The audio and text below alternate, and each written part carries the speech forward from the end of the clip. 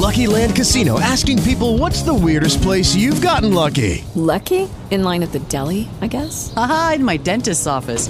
More than once, actually. Do I have to say? Yes, you do. In the car before my kids' PTA meeting. Really? Yes. Excuse me, what's the weirdest place you've gotten lucky? I never win and tell. Well, there you have it. You can get lucky anywhere, playing at LuckyLandSlots.com. Play for free right now. Are you feeling lucky? No purchase necessary. Void where prohibited by law. 18 plus. Terms and conditions apply. See website for details. With the Lucky Land Slots, you can get lucky just about anywhere. This is your captain speaking. We've got clear runway and the weather's fine, but we're just going to circle up here a while and get lucky. No, nothing like that. It's just these cash prizes add up quick. So I suggest you sit back, keep your tray table upright, and start getting lucky. Play for free at LuckyLandSlots.com. Are you feeling lucky? No purchase necessary. Void where prohibited by law. 18 plus terms and conditions apply. See website for details. Hello and good morning, Kyle. How are you doing? I'm great. How are you? Fantastic, because you have finally given us the inside sleeve of a movie. I mean, this is like I go out and I get this great album, but I don't know the story. I just know that it's right there in front of me, and it's changing every one of us. Yeah, and like a really great song, it plays well when you hear it, and the more you hear it, the more obsessed you become, and then you want to know everything about what went into making it. You know what's really interesting about this book, Blood, Sweat, and Chrome, is that with it being about Mad Max, I look at the world that we live in today, and especially like in Afghanistan and even over there in Ukraine right now, and go, my God, these guys who put this movie together had a vision, and they knew what the planet really looked like. Yeah, it only becomes more uncanny and more sort of eerily prescient as the years go by. A credit to them, maybe not a credit to us and the world that we're living in and making. But yeah, it was wild to write this book during the sort of early months of the pandemic, especially because it seemed like we might be entering our own post-apocalypse, and you look to the film not just as a great action movie, but as kind of an instructive text. It's so true. And it just as a child, it also scared the bejeebies out of me. And then to read that this movie was a tough little monkey to put together, we don't see that side of the story. No, I think we always suspect movies aren't easy to put together. Certainly if you're watching Mad Max Fury Road with how wild it is and how death-defying those action sequences are, you're probably wondering, well, how did they do it? And the crazy thing is, when I talk to other big Hollywood directors, they don't know either. George Miller, who directed this movie, holds all the cards. And when I talk to a fan like Steven Soderbergh, an Oscar-winning director, he's got a great quote about Fury Road. He says, I don't understand how they're not still shooting that film, and I don't understand how hundreds of people aren't dead. Oh, and this, they did continue to shoot it because there was a lot of series that followed it. But George Miller, it was a man that I still believe deserves more credit than what we give him, because this guy's vision was just very long term. Yeah, I mean, and the course of his career is so unique. He made 3 Mad Max movies in the 80s, and since then he did films like Witches of Eastwick, Babe, Happy Feet, before returning and making Mad Max Fury Road in 2015. I mean, not a lot of people have that kind of career trajectory, and even fewer of them have the willpower to get a film like Fury Road across the line when, after 20 years of trying to make this film, everybody was telling him no. Studio executives were telling him no. Actors were telling him no. Even when they started making the film, the actors did not get along. The studio president flew out to Namibia where they were shooting to shut it down. It's a wild story.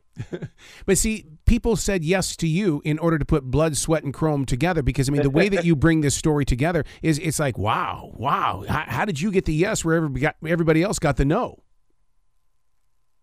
I thought that the linchpin would be Charlize. Charlize Theron as Furiosa in this movie.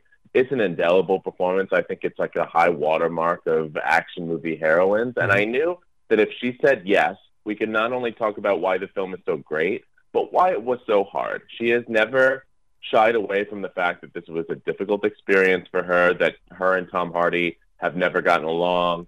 But she's also never gone into it in the depth that I asked her to. And it's a real credit to her that she was willing to talk about those things. and about those feuds because she knows everyone's going to write about it. They're going to write about me writing about it. Yep. She's going to have this new round of headlines about how they didn't get along, but she wanted to be honest and she wanted to be real. That is so funny that you say that, because that's how I first found out about this book, was on Google News. You writing about Charlize. I mean, that blows me away that you would bring that up. Yeah, I mean, I'm heartened because there's been such a reaction to the book. I mean, I knew, obviously, this is a very big movie, and it's only gotten bigger in the years since.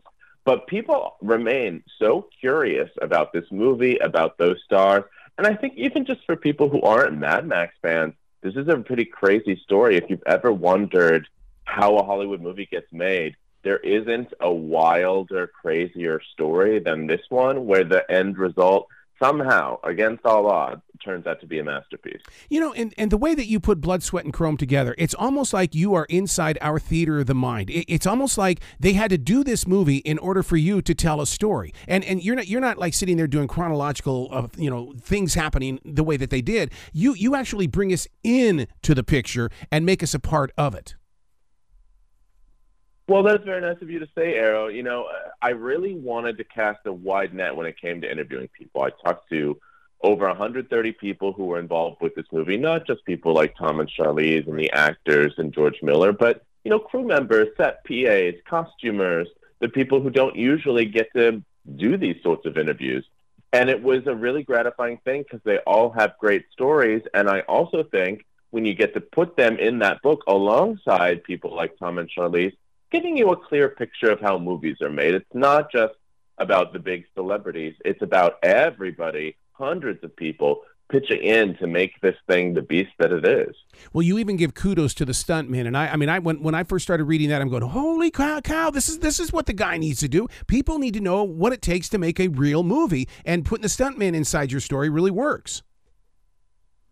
Yeah, and I love, getting the inside scoop from the stuntmen. Oh my God. How they conferred with Cirque du Soleil to put together some of these stunts, how they were doing these things for real. It wasn't green screen, it wasn't CGI. They were out there in the desert. Those cars were really moving, and they were doing some of the most insane stunts you've ever seen and some of the most dangerous ones for real.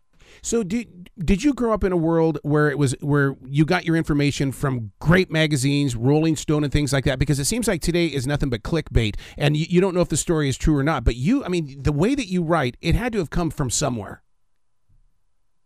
I know what you mean, and I appreciate that. I want to pour one out for Entertainment Weekly, which is about to cease operations next month. That magazine was instrumental to me, because I love movies, I love TV, I love music, but I've always wanted to know more. That feeling where when you love something, you want to know about the love that went into making it. Mm-hmm. I've always been fascinated by that. I've read a lot of good books on the making of movies, but they're usually about the tumultuous making of a flop. And I wanted to write about the tumultuous making of a masterpiece because that's harder and rarer and crazier. The book we're talking about is Blood, Sweat, and Chrome.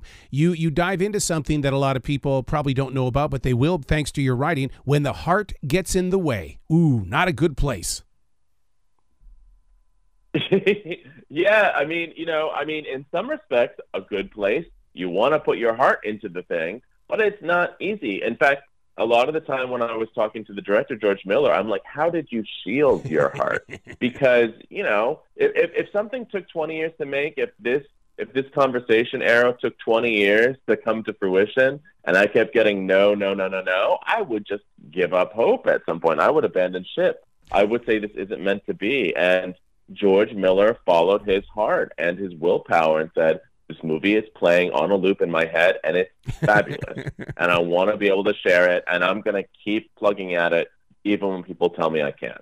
Do you take this book to, let's say, a documentary on Netflix or Hulu, or do you turn it into a podcast? Because, yes, you're playing inside our imagination. Yes, we can see the pictures, but I know there's got to be something going on playing in your head, too, ongoing. We shall see. It would be a fascinating thing if, a book about a movie turned out to be its own movie someday.